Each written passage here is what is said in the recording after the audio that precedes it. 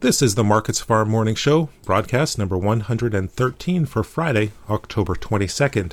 I'm Phil Franz Warkentin. ICE futures canola contracts are weaker Friday morning, seeing a continuation of yesterday's sell-off after an early attempt at showing some consolidation ran out of steam. Canola down $2 to $10, November down $6.90 at $930.50 per ton. Ideas yesterday's losses were overdone had initially provided support, but a downturn in the Chicago soy complex and losses in Malaysian palm oil were eventually enough to pull the Canadian oilseed lower as well.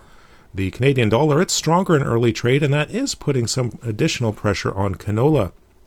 Ongoing concerns over tight supplies did underpin the market on the other side, although demand is already being rationed at current price levels. In the U.S., wheat and corn futures are moving higher, but soybeans are mixed. Soybeans had moved up overnight before running into some resistance. The November contract unchanged at $12.24 per bushel. Overnight losses in Malaysian palm oil were bearish for soy oil, and that contributed to the selling pressure in beans. The advancing harvest also weighed on prices, with conditions looking relatively favorable for farmers to keep making good progress across the Midwest. Corn, it is higher. Amid ideas yesterday's profit-taking move lower was overdone. December corn up 5 cents at $5.37 per bushel.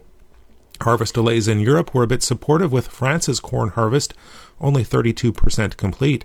That compares with last year when the harvest was 3/4 done by this time. A rally in wheat was also supportive, but the advancing U.S. corn harvest did keep a lid on the upside.